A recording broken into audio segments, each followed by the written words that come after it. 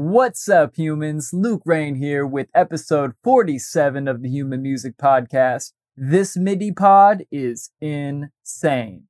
In today's episode, we take a minute to check in with each other, asking the all-important question, how you doing? We also get into batching studio tasks, pre-making sample loops, modular synth racks, the invention of the Caesar salad, and how this MIDI pack is insane.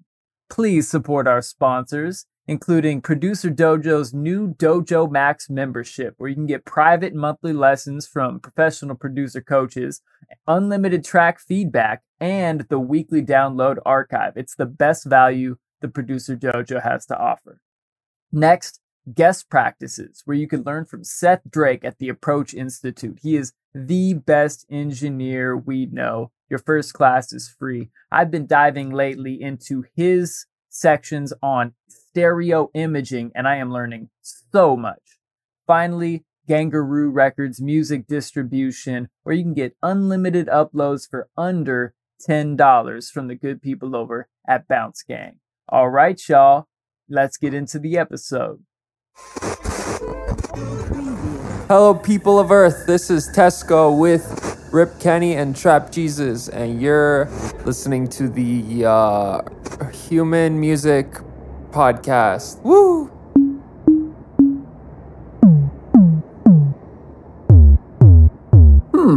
Human Music Podcast. I like it. All right, yeah, let's talk about kind of what we've been up to, new breakthroughs, recent thoughts. Yeah, all right. Cool. All right, I'll fucking rock it. My flubby clap. I put that, by the way, I don't know if y'all remember from the fucking Munchie episode, the fucking weird flubby clap. I put that on the end of the episode. Good. Nice. Yeah. First time we ever had an outro to our outro, but I'm happy about it. It was really funny. I could finally listen to the Zoom audio and be like, oh my God, that did sound like ass. All you guys shit sounded so crispy. And mine's like, that should be our April Fool's Freebie Friday. If it lands on the same day as the flubby clap. Oh my God. Oh man, okay. Regardless, it should be like Freebie Friday comes early because it's April 1st. Everyone loves April and spring. April Fool's Day is a Thursday, so it's Freebie Friday, guy. Flubby claps. No. Pristine hi-fi claps, and then it's just huh,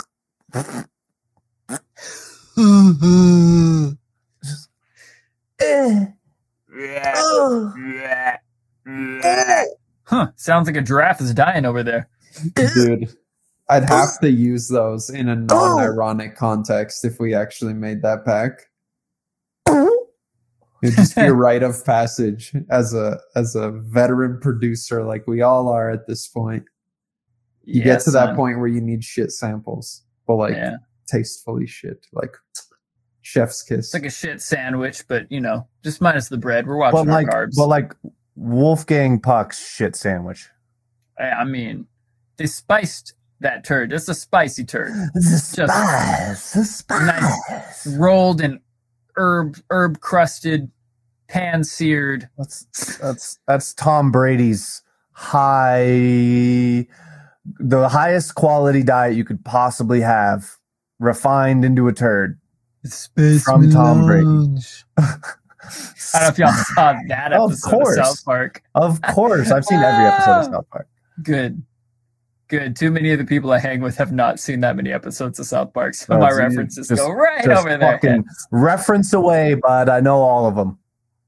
All right. Well, I feel like all this is on the podcast now. So what's up, humans? Hey, You just came in mid-random rant, and we were just discussing that that's what we're going to do this episode. We've had so many dope interviews where we really specifically got into people's backstories and what they're doing. We had a dope Q&A episode last week where the people on Dojo TV just gave us amazing questions. We could deep dive on the answers. And today, we're just going to ask the most important question.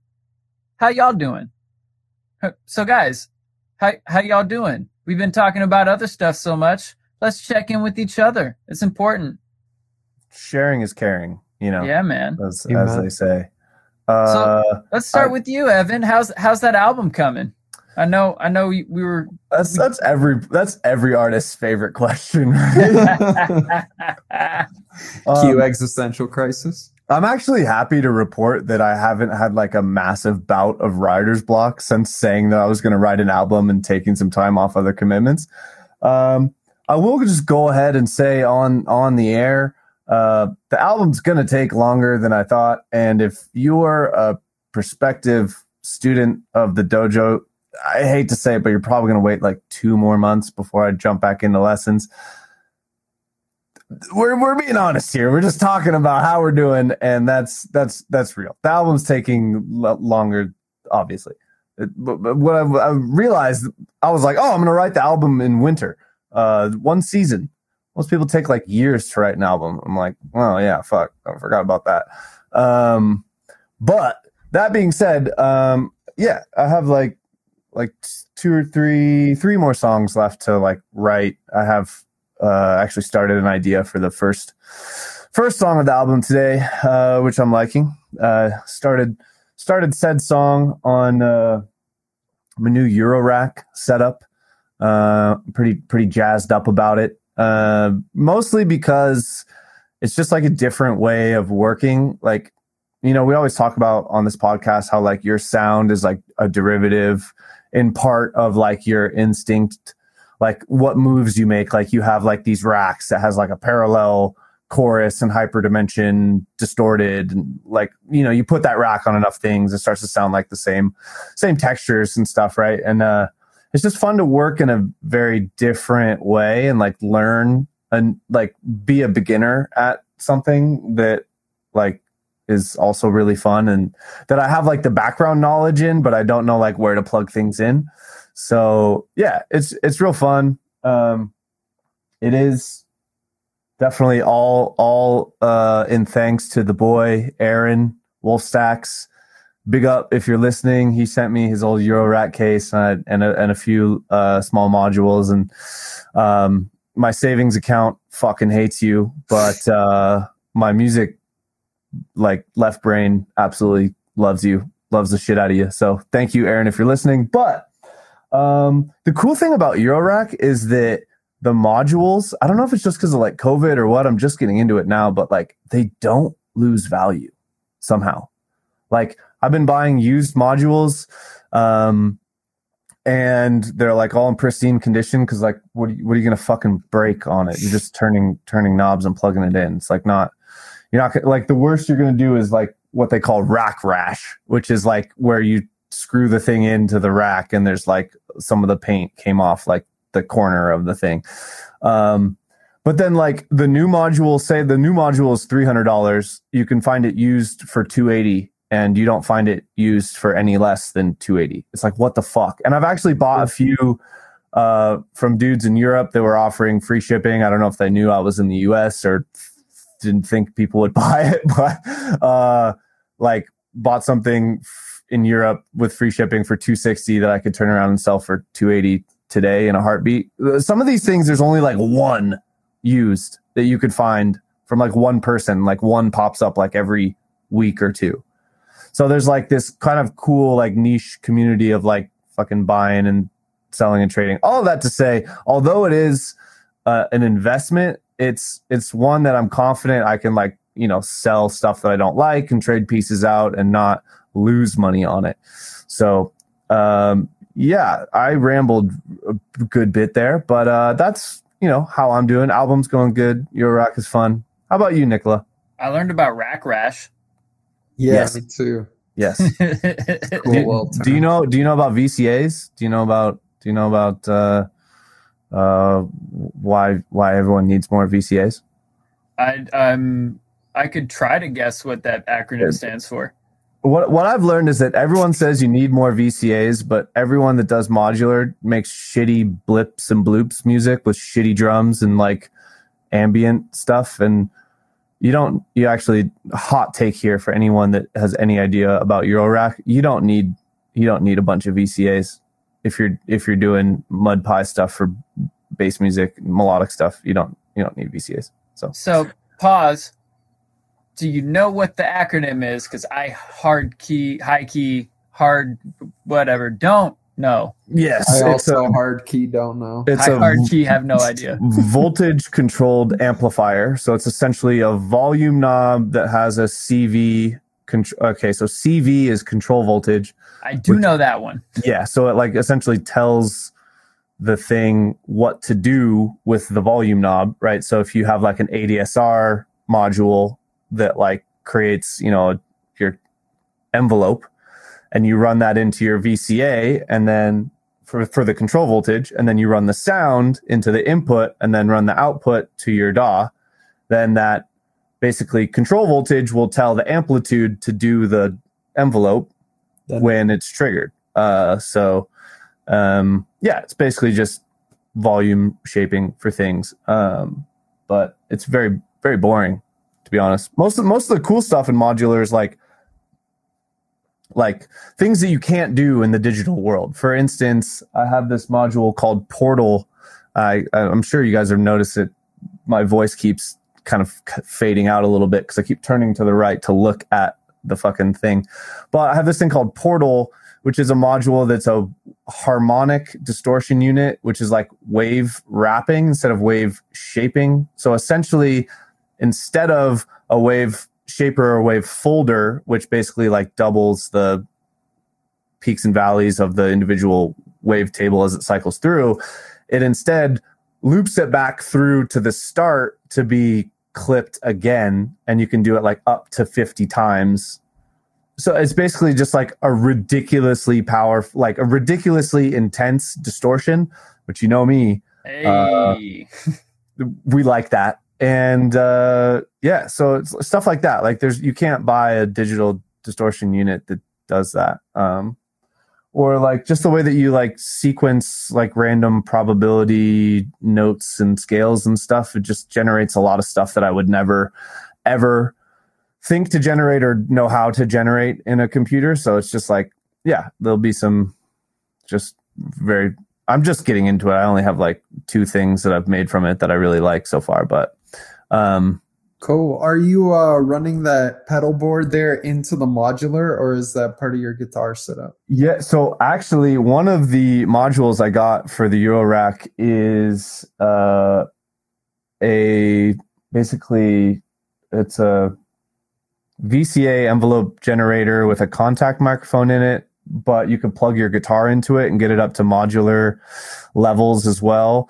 Modular runs at like 20 dBs higher than what you would plug your guitar into your DI for. It's kind of strange. It's something I've had to like work through and figure out how to like pad the volume properly, but to work at line level instead of instrument level. Well, I think line level is instrument level, and then basically modular works at like 0 dB, and line level is like minus 20. I'm okay. Not sure, but in my experience so far, that seems to be consistent with the small amount of research I've been able to achieve. But all of that to say, I have a unit that I could plug my guitar into and like affect the incoming guitar signal as well as run it through all the distortion units and effects and stuff. And the guitar pedal board that is on a keyboard slider under it is intended to be used with the modular rig. Although I've just been noodling with the modular stuff so far, I haven't even done too much guitar stuff with it. There's just so many things, such a world of opportunity to try. It's it's fun. Yeah, man. I'm looking forward to the mud pies. Feel free to email me any of those mud pies. It's funny. I actually made a freebie Friday out of modular stuff. I just have to finish processing and export it and get it to you guys. Get on the email list, y'all. Is that thehumanmusicpodcast.com/freebie Friday, I believe? I think it's freebiefriday.thehumanmusicpodcast.com. That is actually probably more accurate. Yeah. That's awesome. The one, and link in the description. You know what it is. Yeah. It's going to be right down there below. But as far as levels of different things, turns out mic level is the lowest level, then instrument level, and then line level is higher, and like that's why you need preamps to get those various signals up to line level. Man, this is all news to me. And then I'm Googling line level versus modular level. Significantly higher than line level, so you'll need something to boost your signals on the way in and to attenuate them on the way out. All right. And also, fun fact, you need a interface that is DC coupled to be able to run modular back into your DAW, because a lot of the units and modules in Eurorack essentially will offset the DC. DC offset is like if your waveform starts at 0, goes up and down to 1 and -1, it like moves it up. So like it would go up to like 1.5, because modular works between -12 and 12 volts rather than 1. So you need an interface that is able to like adjust for that. Otherwise you're going to like fry your shit. Luckily, the UAD Apollo that I have is already DC coupled, like the fantastic piece of gear that it is. And so I didn't have to fuck with that. But yeah. Good to know. Yeah, there's definitely, it can be one of those rabbit hole things in and of itself, but like many things, you think, oh, I'll just get this one piece of gear, and then, oh, wait, now I need that special cable, and oh shit, I need that interface, and oh my God, I'm going to need to buy a whole new desk to put this on because I'm out of room. I literally did. I went on Facebook Marketplace, and luckily I found one for $50 that's matches relatively close to my computer desk, so it all looks choice. But yeah, man, and I like how it's all, you can see the corner of all that cool gear. It makes your studio look that much more official. Yeah, it does. And there's space for small plants from the thrift store. So that's it's a nice look for the studio. Plants. They're real. They're so real.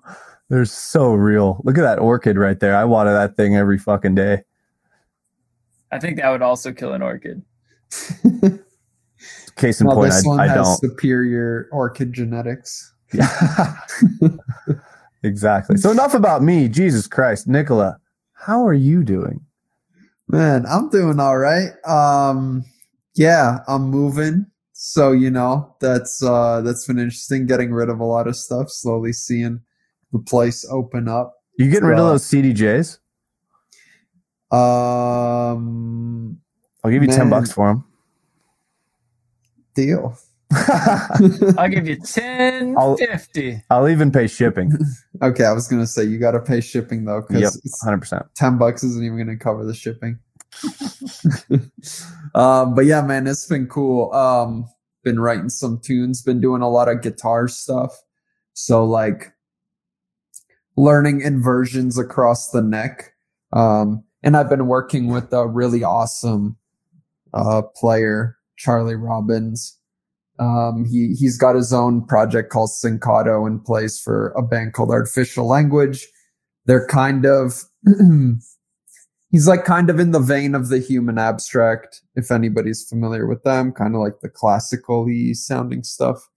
It's really cool, but I've been working with him on expanding my guitar vocabulary and, just learning how to like traverse the neck in cool ways. So I've been recording like a bunch of loops and, one thing, I've been doing a lot lately is just recording a shit ton of melody loops and taking my time to like carefully craft those. And that's something that's come up in a few sessions actually in the last month.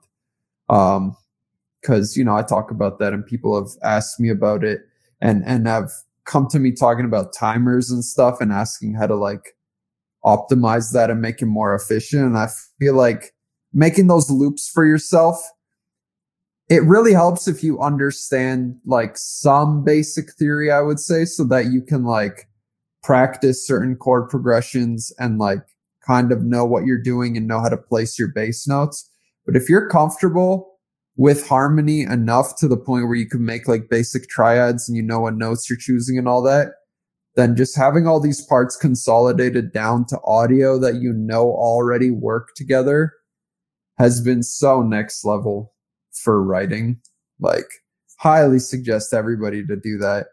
I guess if I had to give, one little gem off kind of what I learned. Yeah. And if you can't play guitar like the virtuoso that Nicola is, you can still write MIDI progressions and just save those. Or hire your boy, link in the description. Yeah, there you go. Also, don't do your own MIDIs. Just hire Nicola to get some loops for you. Or you can get that MIDI pack that is insane. MIDI pack is insane. If you haven't heard that ad, how are you hearing this podcast? Are you listening? Insane. Are you behind me? What's going on? Because that shit is everywhere. Do you want a beautiful melody? I got you. You want a somber melody? I got you. I'm wearing a suit because I got you. That and the drip plugin have taken over the producer community. Yeah, dude, definitely see both of those a lot. Awesome. I mean, I feel like if you just buy both of those things, you're pretty much set as a producer. You got all the melodies and chord progressions you'll ever need. You click your one VST apparently 2 times, and you're set. You just use the default preset and then put drip on it, and every sound is perfect. 2 clicks. Dude, we should have chose a different profession. We're going to be like obsolete. Actually, I'm pretty sure because I don't have the MIDI pack or drip that I'm not a producer. I think that's a fair assumption. Yeah.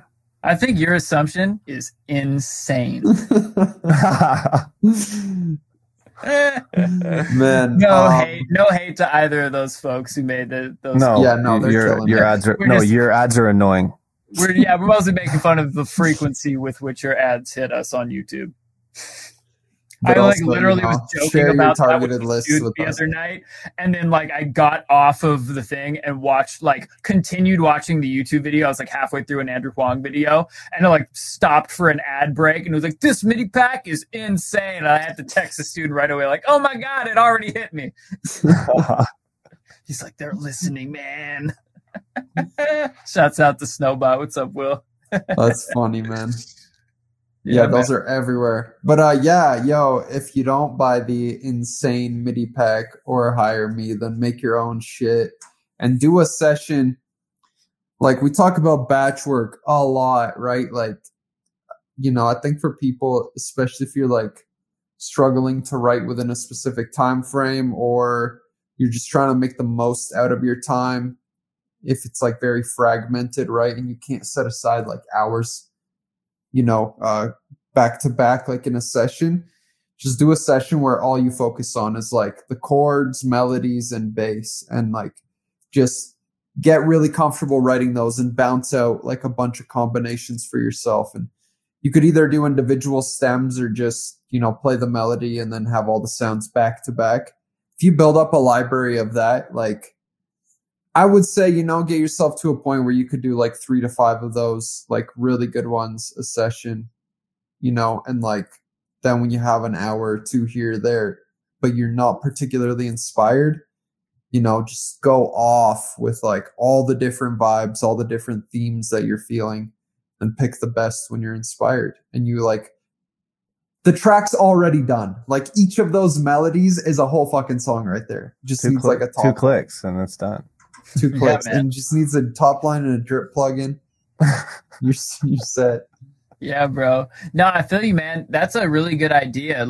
Whether I think that's a great way to use the proverbial nighttime session where it's all right, I don't have enough time to really sit down all day for 8 hours and make sure I bang out the whole first draft of the song, but I want to get something done. Yeah, just make it your goal to just put out those loops, see what few things you can get that fit together that can be a spark for later. And the coolest thing is they don't even have to be a spark for you to be successful. They can be a spark for somebody else. I've got co-production credits on quite a few records because I just made, who's clicking a pin? That's my bad, man. What's up, man? Just playing with my little string thing. Oh, I got you, bro. No worries. It's all good. But yeah, so I've got co-production on a few different records just because I had bounced out those exact kind of like sets of like 3 or 4 different loops that all fit together in the same key and tempo. And somebody was like, yo, we should totally collab. And I was like, here's a zip of a few ideas. And then, next thing you know, a couple of months later, like, yo, the song's coming out. How much percent do you want? Let's have a discussion. It's like, oh, sweet. All right. I'm going to get my ASCAP check is going to grow minutely on the next quarter. It's still something. That's what I'm saying though. Like the more records you're on, the more, streaming and royalty income you're going to have. So get out there and then, make those packs like with the express intent to collab with people. Totally. And for anybody that's been following and knows about Hyperdrive, which is the awesome songwriting machine we have coming soon. Man, the song starters in there are awesome. Like I was just flipping through that folder, like messing around with some of them. And like, I think, especially for people that are still growing their library, which I mean is always an ongoing process, or you don't know where to start with these melody ideas, like something like the song starter kit in Hyperdrive is like perfect for that. And so, I just think that's such a game-changing aspect of production, and it saves you so much CPU. You can write like these really strong tracks that, are like relatively easy on the CPU, and do even more crazier shit on top if you want. Like, I just feel like there's so much potential there, and they always take me out of any rut that I might be in. And like ultimate creative freedom if you send it to somebody for collabs. So yeah, anyway, that's my little tidbit on sort of where my head's been at with these melodies, just, in my own work and talking to people in sessions. But man, that's huge. For the people that don't do that, try implement that. Yeah. Most of the song starters come with MIDI. That is insane. And also exactly what I use. Plus, I use the 6 serum patches that 2 well-dressed, good-looking gentlemen on this call with me made. These 2 guys made some 6 serum patches, and I just got to play a bunch of cool melodies with them. So, I still open up those serum patches like every time I like go to grab a sound. I'm like, oh yeah, we have all of these that are all fucking fire. They're insane. But the melody loop thing, like you're so right, Nicola. Like the easiest way to come up with something cool is to start with something that you like and then just iterate on it. Like even if you're like, I don't want to use a melody loop from someone, like I get that. Like I wouldn't do that either. But like you can pull that up and chop it up and make it your own or pitch it weird or whatever. And it's like it's a starting place from which you can generate ideas that sound good really quickly. And then if you're really like, I don't want to use the sound of the melody loop that came with it, like generate the idea for the melody by iterating on that thing and then play that new melody with a patch that you made or patch that's in the pack or whatever, so that it's more you, right? I think a lot of people shy away from using that type of thing from an inspirational standpoint because they might get attached to it and would leave it in the project, or B, don't think to like just replace it with something else that could serve you better.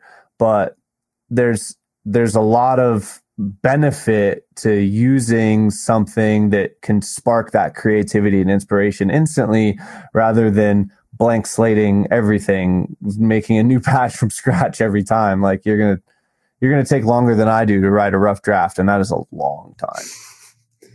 Amen, dude. And on the point where we talked about batching and stuff, like the really awesome part about building these melodies is that once you get in the groove of it, you can do things relatively quickly. Like you can bang one out, like depending on how complex you're going, obviously, like it could take up to an hour, but like if it's 20 to 30 minutes per melody, and each of these will significantly make your life easier for a song, right?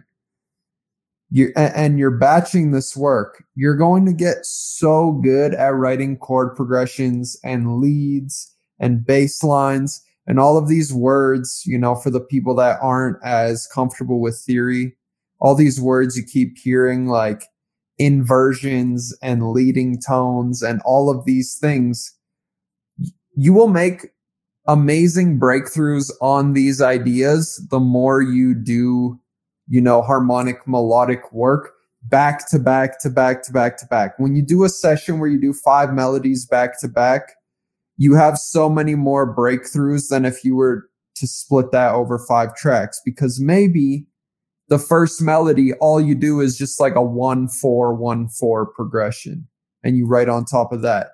And maybe you don't know what notes you're choosing for the melody, right?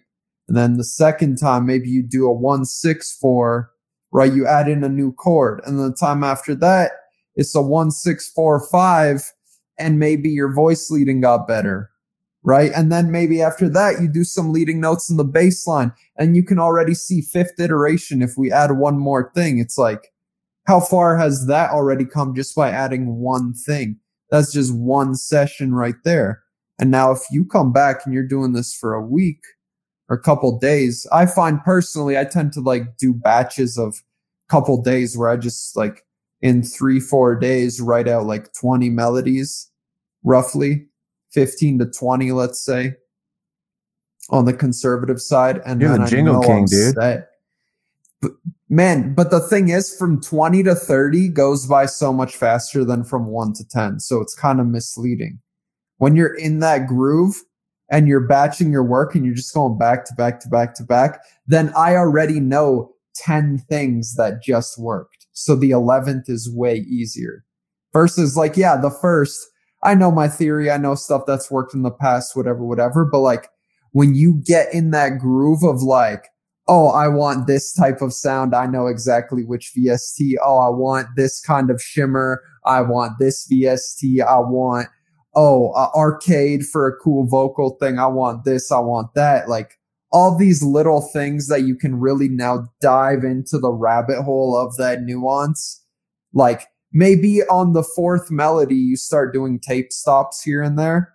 And then by the 7th melody, you've like found out this crazy new thing that you didn't even know you could do with a tape stop. And maybe that now becomes like a fundamental part of your sound or something that you just love to do. And like without those small breakthroughs, which I would argue you wouldn't have, at least not as often if you didn't batch your melodies, like those can become really fundamental. And by the end of your little like melody making binge of those few days, like you learn a fuck ton and then you're set for songs.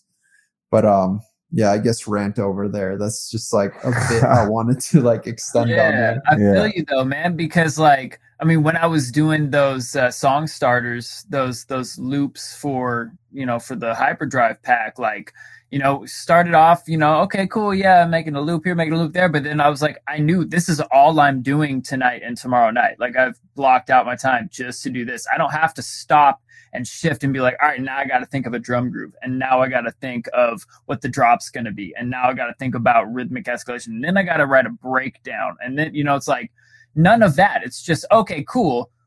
Oh, this is a patch I really like. Oh, here's a really cool melody. And then here's like a bunch of iterations on that melody so that whoever's using this can like, you know, have a lot of material to work with. Or like when I was doing the song starter build up ones, it was like, okay, cool. Like, let me get a chord progression in place. Let me double that chord progression and change the, you know, after a while you start to get into a rhythm like, oh yeah, every time I'm going to change the second chord progression a little bit, kind of like this and like that. And then I'm going to, you know, grab these and get an arpeggio and get an arpeggiator on another sound and make an arpeggio that fits those chords perfectly. And then, you know, like you start to, by the time, like you said, by the time you're past like 10 of them, you got a pattern down in a process and then I'll flatten it and reverse the reverb tail at the end and have it lead in and crossfade it in. So when that sound comes in at 8 bars, it's not coming out of note. And you start to get these little things that keep making it better and better as you go. And then you listen to the first couple you did and you're like, I'm going to delete those ones and do 3 more at the end that are better than those ones. And you can really get into it and let, this batching ideas, it works with so many things, like whether, you really want to get good at doing timer beats, or you really want to get good at, making a template. You can make a shit ton of rack instruments and put them all in a template at once, or, do a bunch of mud pies in a row, where you're just like, all right, this week is all about just generating a bunch of sounds. Like if you make one mud pie a month, you're not really going to get that much better at making mud pies. So the times when I make like 10 mud pies in a row over a few days, like those, like my second half of those 10 mud pies are significantly better than the first half. And I get way more sounds. I'm like, oh, right, I should be doing like, more LFOs and more pitch modulation so that I get more sweeps and movement on these, because that first one was like one note over and over and everything's just a fucking F, and who cares? I'm tired of this static F that just has different kinds of distortion on it. What the fuck kind of song am I supposed to write with that? Right. Man, yeah, that makes me think of my old job where I was building like car parts and shit. Because I think about how there was like the main production facility, then you have these smaller production facilities which would build like doors and stuff like that, right? And then like ship some pre-built parts already to the main plant where everything's put together. I'm just picturing the fucking chaos that would ensue at that main plant if there's like at that part in the line where they're supposed to put the doors on and one just comes with like all the fucking parts, and it's like, you got to assemble the door and put it on now.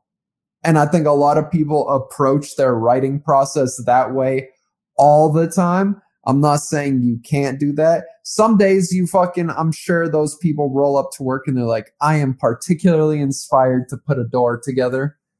But for the most part, when you're in creation mode, certain criteria needs to get met, right? You need to have some sort of melodic idea that's evolving, needs to lead to some sort of climax, chorus, drop, whatever, and potentially have a bridge section. When you have a melody and you just bounce out, like, let's say 4 different variations or intensity levels or whatever on that, you basically have all of the variation you need for like at least a minute and a half of your song. And then if you just duplicate that over and make variations in the second half, you have a sufficiently interesting 3-minute song, which is kind of the standard. And then you're not focused on, like you said, Luke, you're not focused on all these like other things besides the task at hand. You don't need to think about harmony. You don't need to think about layering. You don't need to think about these 15 EQ moves across these channels that you would have had to make to fit everything together.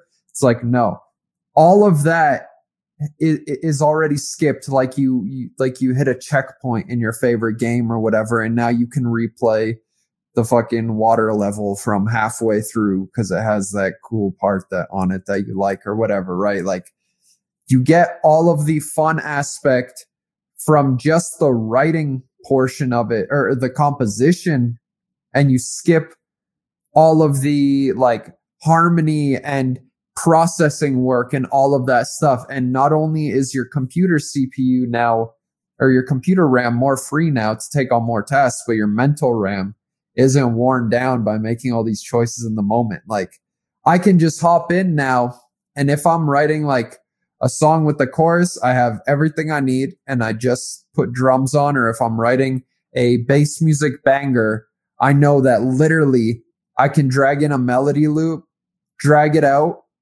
get, some basic drums going, and like it's drop writing time already within a matter of like 10, 15 minutes. And I can really ride that creative wave and not get caught down in, all the other aspects of it. Yeah. And that melody comes with so many of the pieces that you might have had to decide. It's already got a tempo. It's already got a key. It's already got a groove. Yeah. Like, does it have a shuffle or not? Is it in F minor or G minor? Is it at 140 or 160? You're like, man, what should I write my song at? Nope. It's 140 in G with a shuffle. That is exactly what you're doing. Like 3 major decisions already made for you. Run with it. Amen. So how are you doing, Luke? Let's go with you. Doing pretty good. Life is beautiful. Up here in the cold north, It's not as cold as Tesco's North, or as north as Tesco's North, but this north has been pretty warm lately. As cold as Rip Kinney, slightly south of me. But it's been pretty nice. The weather's been good. The days are getting longer again, so that's feeling nice. Getting, I still sit in this windowless room more often than not, but when I do walk outside before 6 p.m., it's I see the sun sometimes, so that's nice. Yay! That's always got vitamin D. Definitely still fairly pale, but hey, we don't get a lot of that sunlight as producers or people that live in Seattle, so double fucked on that one. But True. But past that, I know it was like February, so a lot of people were doing the February album writing month. Like, gotta write all these new songs. And while I did write a few new songs in February, my focus was much more on, like, to give you some context, last February, I wrote 16 or 18 timer beats. I was really into doing timer beats at the time. And I wrote all these cool timer beats and finished almost none of them and forgot about them. In fact, I didn't even know where that folder was on my computer until like February 20th. And I found one and actually wrote a song out of it this year. But, but then, so this year, instead of doing that, I decided, let me go really hard on iterating and to finish more tracks. And so I went really hard in the track feedback section at Producer Dojo, just sending in tons of tracks. At one point, I had 4 tracks in with Alexandra alone. And then also sending some to Cryptochronic and some over to Moonsplatter. So I'm just doing track after track in there. I'm really just working on those details and iterations to really get some of that high level feedback to get that, that final 5 or 10% of the track before it's release ready. Because I want to release a lot of music this year. I want to finish an EP and I want to have a track every single month. I got to decide what my March track is and drop that into the distro chain over at Gangaroo Records. What's up? BounceGang.com, GVNG. Down below. But past that, I've been settling nicely into my role as editor of the Bounce Gang blog. So I've been getting a bunch of really dope articles. Just throw out bouncegang.com again. A lot of really cool articles that I've been learning a ton about. I know a couple weeks ago on the Munchie episode, we talked about the publishing stuff that I'm learning from Hayden THC. So there's a ton of really cool stuff there, 4 or actually 5 or 6 articles now that deep dive into different aspects of publishing and music money. Basically it's how does music money work and how do you get yours? And so feeling a lot stronger in my understanding of that, which has me feeling a lot more empowered. And then they got these really cool Tech Tuesday articles that are Lotta Day, one of our writers and generally awesome people and awesome songwriters, is putting together. So I've been learning about NFTs, non-fungible tokens, which is something, a blockchain way to, kind of make one of a kind digital art that folks are getting really excited about, and that market's starting to blow up right now. I know my dude Levitate, who's a really dope bass DJ from out here in Seattle, who's recently moved to LA. He's been doing well, selling some of his really cool 3D art renders. That he makes all his own music videos and all the graphics for his shows. So he's ridiculous. He's the reason I know what an NFT is. Yeah, me too. He's the first person I saw that was selling one. I was like, what the fuck is this? I hit him up on Twitter. I was like, yo, man, how you been? It's dope, man. I just sold some NFTs and now I'm figuring out what I want to do next. Okay, dope. Congrats. What's an NFT? He took time to explain it to me on DMs. Oh, okay. Yeah, that's dope, bro. But yeah, so learning about that kind of stuff, and enjoying my role over there as editor. It's and then finally, we were talking about batching. I've been getting, because there's this new cipher on at the dojo right now about how you want to use granular synthesis. Shouts out to Dwelm, who's curating that cipher. The theme is granular synthesis. And that's something I remember I got really excited about when Reason first introduced a granular synthesizer called Grain. And then I actually didn't really take the time to deep dive into that. But luckily, shouts out to Snowbot, who I mentioned earlier, because of that MIDI pack being insane. He asked me on our session last month, like to dive into that Grain sampler with him. I had a little more experience than he did, but just diving into it and showing him what I knew, and then also doing some experimenting with like the mod matrix and connecting pieces of it to other pieces of it, came up with some really trippy mud pies on the spot on the lesson, and was like, oh man, like this is really fun. And then Cryptochronica on Dojo TV, for anybody that's got that Dojo TV on demand as part of their Dojo package, he did a really cool class on granular synthesis, like deep diving into all these cool ways to do it inside of Ableton, which inspired me to jump back into Reason and see if I could recreate some of those. So I've got a few really cool mud pies, like some packs that I put together of mud pie one shots for myself to write this granular cipher with, and definitely gonna put some of those out as freebie Fridays and probably sell some larger packs of granular synth one shots. Dude, I had just like a vocal pre-drop phrase, actually one of the ones from the Hyperdrive pack, which is going to have like nearly 200 vocal pre-drops in it.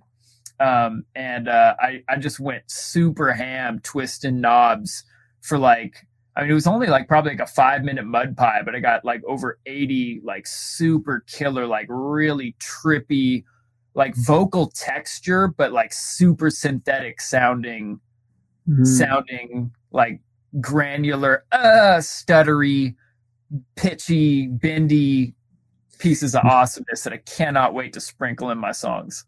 You should link that to you, boy. Oh yeah, man! I'll definitely send it to you guys. You guys are quality control. I got to make sure they're as spicy as I think they are. I bet it's pretty darn spicy. As Rick Kenny would say, the sauce. The soul.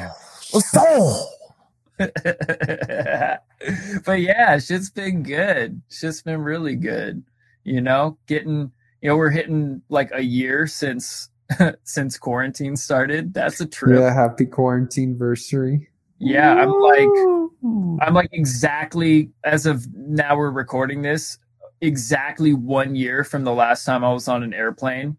It's my homie's birthday, March 9th, flying back from San Diego. Technically, we went to Tijuana and got into some shenanigans. So that was a good last blowout before.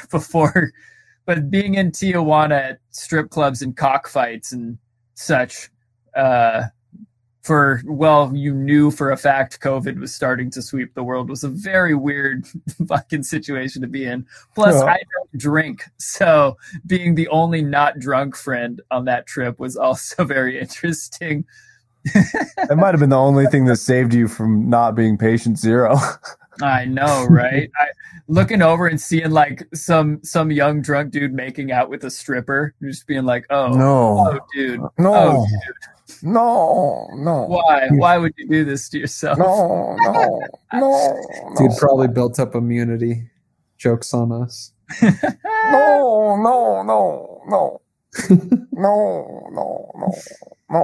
He gonna be ripped like Kenny. My just to finish out the Tijuana story, my one thing that I made sure we did was went to the restaurant, Caesar's restaurant, where the Caesar salad was invented, and got the authentic Caesar salad.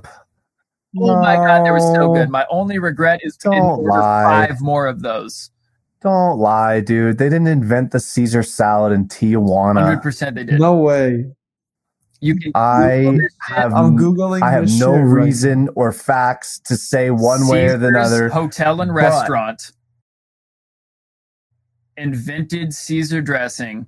Holy shit! I don't know if you've ever been to a nice restaurant where they come and make the dressing at the table, and they crack an egg and they put the ingredients in and then toss the lettuce in it and make the everything right there at the table. This is how they did it. They had a whole cart.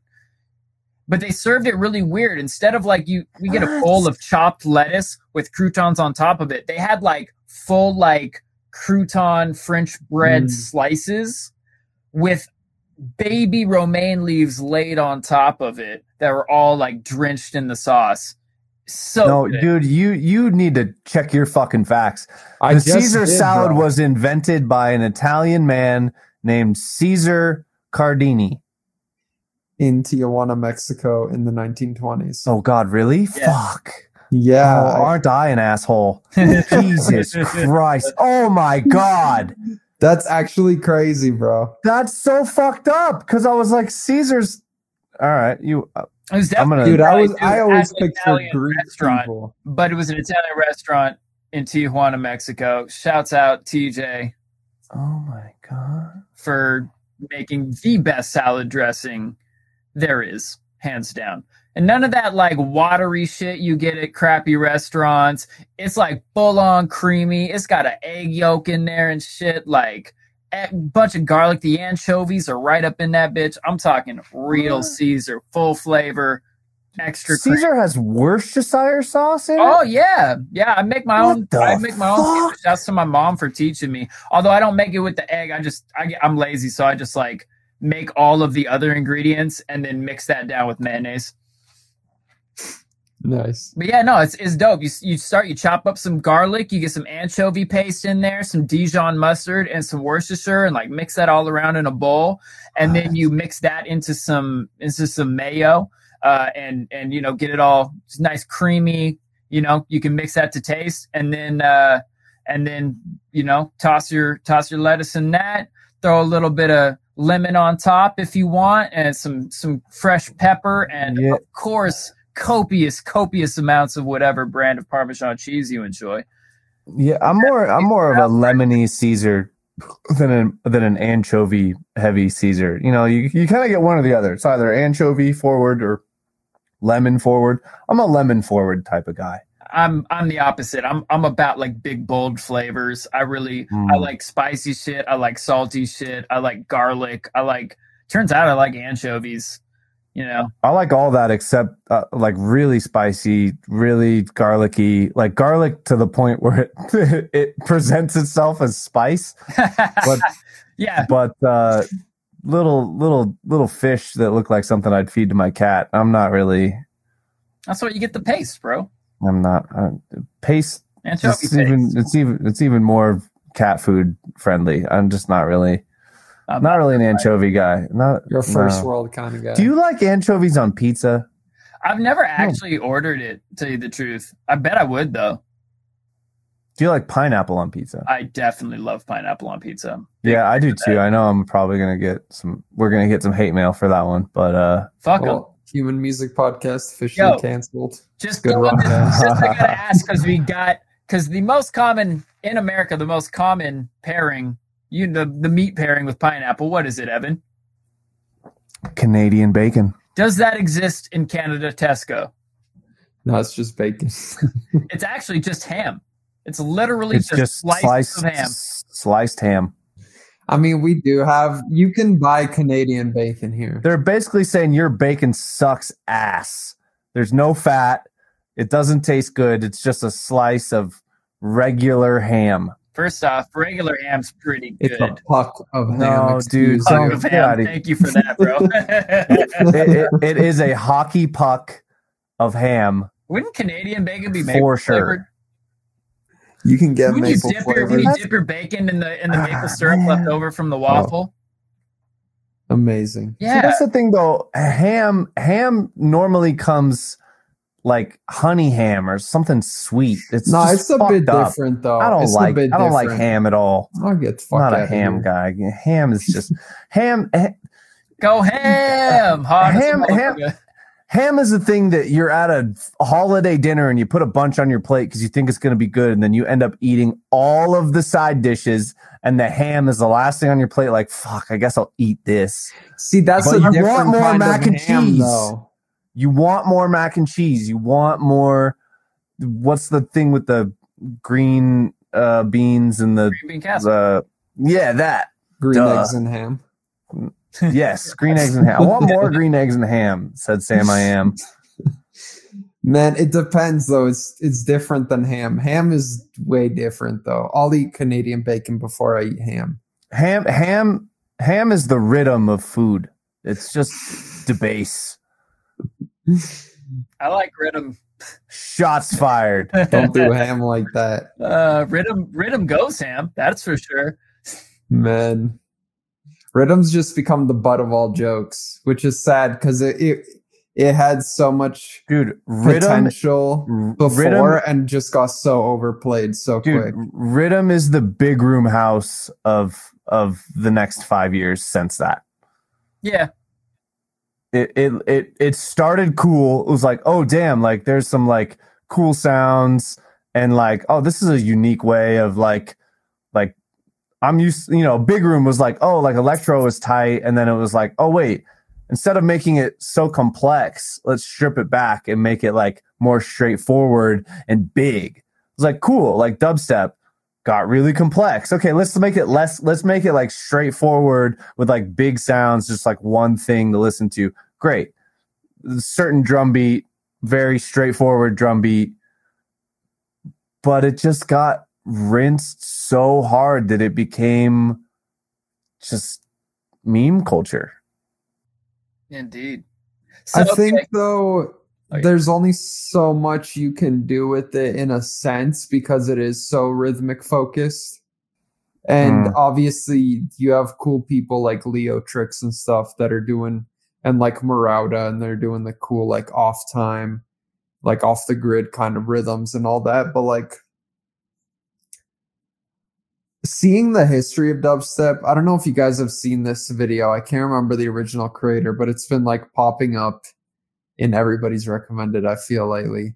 Maybe I'm wrong, but it's this video that this UK dude made, I believe he was from the UK, and he was just talking about like his experience when like dubstep was like just emerging and like how it's changed over the years and stuff. I'm really curious where we go from here. Like, color bass makes sense. And I'm not saying there isn't a hell of a lot of innovation to be done still within the genre, but it's kind of at this point where like way more people have accepted cool sound designy kind of music. So now that it's become all about the sound design, what is like the next frontier? Or is it forever going to be like associated with kind of meme culture? I don't know, dude. When's the last time you heard an innovative Big Room song? It stopped. It stopped fucking happening. I hate to say it, but I do think that that's what's happened to rhythm. Not to say that you couldn't make an offshoot that is no longer what people would consider main room rhythm that would be cool. And to be fair, I've heard a lot of really good things that I would consider rhythm in like a very more modern contextual, like you said, more like offbeat stuff, or like maybe don't use the reverb and comb filters in Serum. How dare you? How dare you? This hot, spicy take. But yeah, I just don't, like you said, I think it's just gonna slowly fade away. Who's the I don't really know who the biggest rhythm artist is of our time, but who is the Dimitri Vegas and Like Mike of rhythm? I need to know. Dude, fucking Skill Rex, the boy. Okay. No, man, I don't know. Maybe Subtronics or somebody. No, dude, Subtronics. No. If we're talking sudden death, I mean, actually. all right. Are we talking like OG rhythm, or are we talking what nowadays is called rhythm? We're talking Big Room rhythm. Whoever in the rhythm game would pay. Did I name a small room rhythm artist? Would pay to get to the top of the DJ Mag top 100. Like, who in rhythm would stoop to that level? I mean, shit, when you frame it like that, man, I don't know who's huge. Like sudden death. Borgor probably has the most amount of followers and does that, but like, is he who you think of? I like Borgor, but no, but Borgor has enough. The thing is, Borgor has done enough cool shit in the past that like I kind of give him credit for like being cool already. Even though I love Borgor, but like I'm just thinking like who's the biggest person right now that is known as a rhythm dude? Like Skrillex I don't know. Has done rhythm tracks, right? And then it's like he's not a rhythm dude though. I googled top rhythm artists. Artists. Who's the top one though? Oh man. Okay, give me Subtronics came up. Is it? Yeah. All right, so I'm gonna just give it to Subtronics, bro, because I feel like he at least kind of tries to innovate / associate with rhythm. So I'm gonna just give it to him. Okay, as far as the modern stuff goes. I'm talking about who's the biggest sellout of rhythm. Like who's like the EDM of rhythm. Like, I don't know. Does it exist? I don't know if Marshmallow did a rhythm track, right? The thing is, like, a lot of big name artists made a big room track in their time and capitalized on the popularity of that genre. But then you have the reason I say Dimitri Vegas and Like Mike, because I just like think of them as the torchbearer for like taking a cringe genre just to the fucking grave. So like who's cringing it up so hard? Torchbearer of the fucking most loserous thing ever, you piece of shit. Like kind of though, like I don't mean to be rude, but just the way you phrased that was fucking funny. But I don't know if maybe then like that, I guess that is the point then, that there is still life in this genre yet. It hasn't been taken to that point.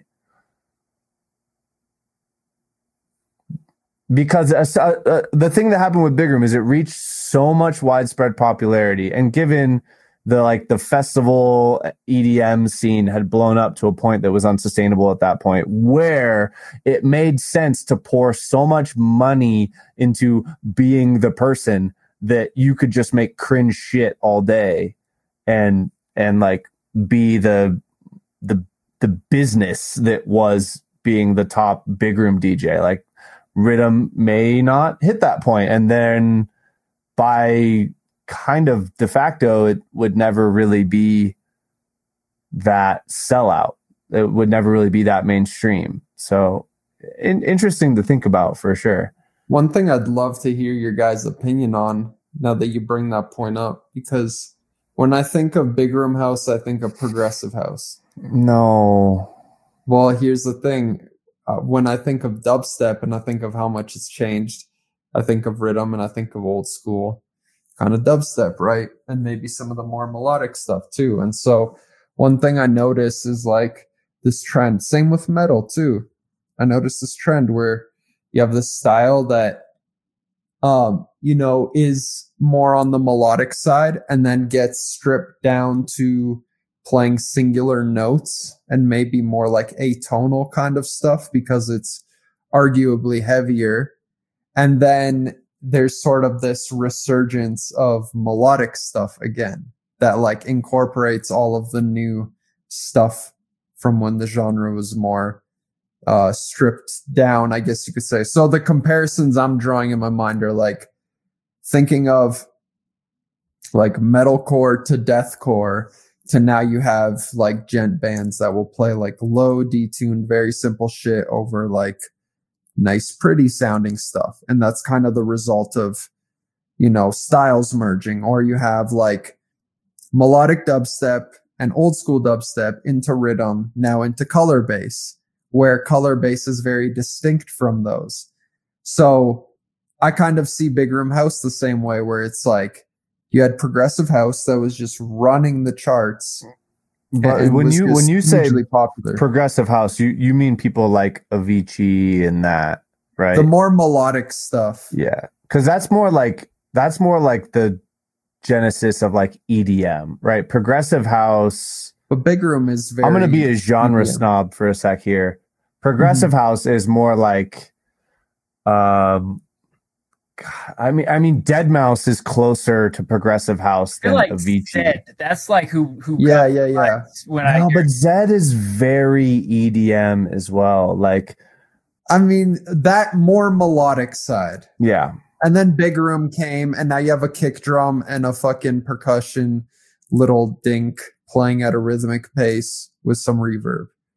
To me, that's the same exact shit that I saw happen in dubstep, where it's like, let's sacrifice the melodic stuff, go simpler, more rhythmic, yada yada. So yeah, I'm just curious, like, I guess I'm just throwing that up in the air and seeing kind of what you guys think about that, because I feel like genres have this tendency to like to diverge on the more like simple heavy side, and then the more like melodic side, and they kind of feed off of each other, and it kind of goes through phases where one is more popular than the other, I feel.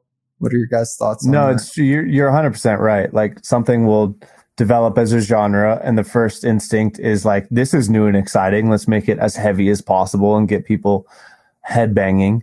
And then like melodic dubstep came after, like the heavier, like the wave of melodic dubstep came after the heavier wave of dubstep. I think it's the same thing with rhythm, right? It's like, it's funny because it is like the easiest, like, how do I make this different? It's like, oh, let's do melody instead of atonal comb filter wubs. Like, it does make sense, and like what you were talking about, like that would be the logical progression. I almost feel like color bass is, maybe because I don't know the genre that really very well, but it feels like more fresh and innovative than just a standard, I'm going to take this thing and make it melodic. Because I've heard melodic rhythm, and that is different, like very different. Color bass feels like more of like a change in like texture and scope, and like almost like an old school, like if you took the music that you listened to while playing that drift car racing game at the arcade as a kid and then turned that into rhythm, like that's color, like Virtual Self, those types of like really fast arpeggios, and like not distorted, but like pushed, like, you know, modern sounding. Yeah, exactly. It feels more fresh to me. Would you agree? Yeah. One thing, do you see the parallel? I know you say you don't listen to it too much, but between color bass and hyperpop, because I feel like they kind of embody the same-ish kind of aesthetic and feel and vibe. Yeah, I would say so. Hyperpop is such a varied genre that I would say like some hyperpop crosses over into color bass like feel. But you know, hyperpop does feel like a lot of different things to me. Like, I couldn't really put my finger on any one thing. So not so much the like actual attributes of the song, but more so just like the vibe that it embodies, I feel. Yeah, no, I would agree. And obviously very varied, like you said, but yeah, I don't know. It's all kind of kawaii, playful, jolly, very modern sounding. So I wonder if there's going to be like a now heavy version of hyperpop, and I wonder if color bass is going to take over, and then rhythm's going to take over again. It's like the battle of fucking dark and light, or dude, whatever. You know what's funny is, like, you know how genres are all so cyclical? Like, happy hardcore is like the OG hyperpop. Yeah. Like, and it, like, I don't mind that is like coming back around, like in a modern format, because it's like, although it's a very simple setup for like what makes something happy hardcore, like I have like a nostalgia associated with it, and I do think that that's not necessarily just because I heard those records when I was younger, and now I think that these new ones that sound in a similar format are cool. Like, I thought those were good in their own right back then, even though they were more like, you know, maybe you would call them lo-fi sounding. Like, they're not high fidelity and compare. Like, they didn't use, the reason fucking happy hardcore became a thing is because side chaining didn't exist, and so you had to have the kick on one beat and the bass on the other, on the upbeat, And it was like the pull of that was because you wanted a big bass note opposite the kick at a fast tempo. And that felt kind of low, like it wasn't the modern standard of what you're used to is like very not that, right? It can be like much more complex than that. But like bringing that back in, like that simplistic nature of that design of that beat, there's something to it though. There's like an energy that like simple trade-off like provides. And I do think that I appreciate the newer sounding stuff that is like doing that type of thing. Yeah, man. Amen to simplicity.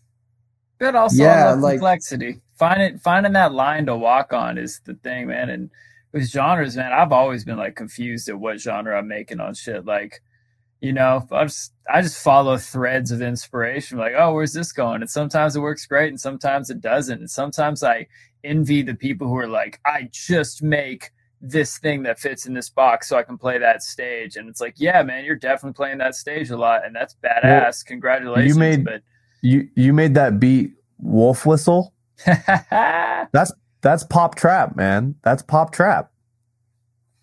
Yeah, man. I'm just pulling that out of my ass, but I'm speaking to the point shit, and then I'm like, I don't know what this is. Somebody else tell me what genre Venn diagram I landed in the middle of. That was my attempt at making your point for you. I agree.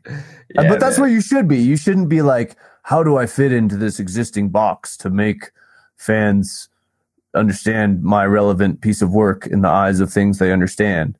I think, especially, like, we've had this conversation a million times on this podcast, but like authenticity, right? Mm-hmm. To the grave. Especially nowadays, like if you're making stuff that fits in a box, like, yeah, it's going to check boxes for people, but like it doesn't grab you in a way that you're going to listen to it 10 times in a row. Yeah. You know, and I think today, if you want to break through the noise, you have to do something that's different enough that makes people want to listen to it 10 times in a row. Fun fact: if you have a song on Spotify that people listen to on average 3 times or more per listener, that song's going to pop the fuck off. So you want something that people are like, whoa, this was different. Like, let me hit that one again. And how you get there is by sitting down to write a song and letting that song take you where it's going to go, rather than like, this doesn't make sense. This doesn't fit in this box or this box. I don't think people will get it. Like, no, just do it. Does it sound good? Cool. Move on. Amen.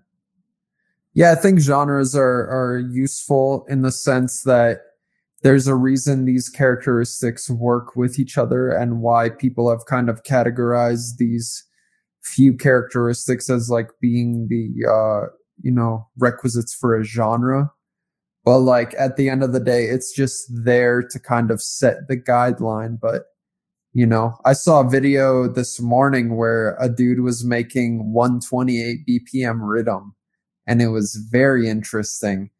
And I think the only reason that, 128 BPM house and 140 to 150 BPM rhythm are as separate entities as they are and as well defined as they are is just because a bunch of people have arbitrarily all kind of made these moves that fall into the same kind of category or intent.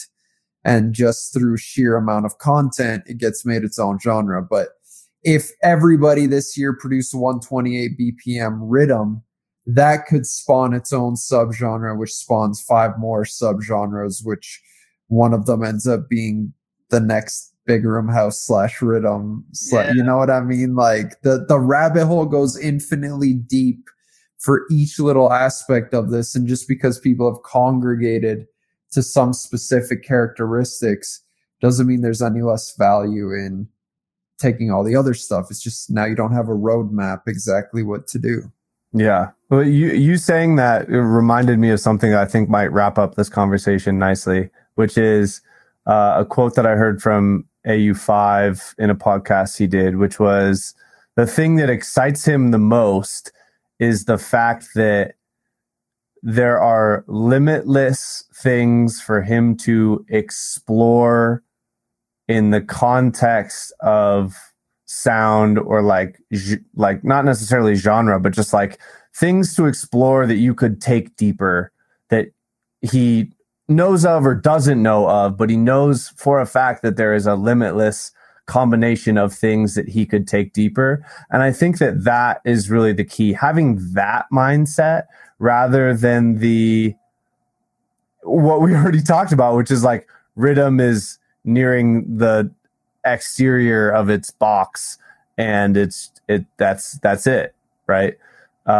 Continuing to have the mindset that there are infinite possibilities and limitless options for you the rabbit hole is infinitely deep, and believing that and exploring how deep that rabbit hole goes in any direction is where you find the best stuff.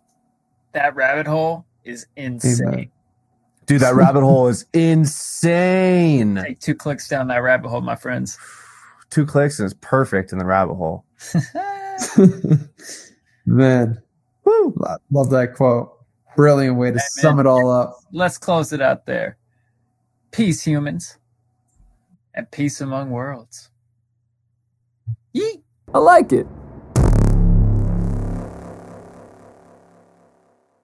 All right, what a good one. Thanks for being with us. And now I want to ask, humans, how are you doing? Please put a comment under one of the places you may be watching or listening to this. And remember to subscribe, like, smash all those buttons, drop a comment, all those good things. Follow us on Twitter at Human Music Pod, or everywhere else like Instagram at The Human Music Podcast. Holler at us over there. And make sure to go support our sponsors, the Producer Dojo, where you can get that Dojo Max membership, private lessons, unlimited track feedback, and access to Illgate's weekly download archive. Guest practices, where you can learn from Seth Drake at the Approach Institute. He's the best engineer we know, and the first guest practices class is free. And Gangaroo Records music distribution, where you can get all your tunes to all the stores and services for under $10 a year. Get it. Those links are down below. I'm Luke Rain, saying peace and peace among worlds.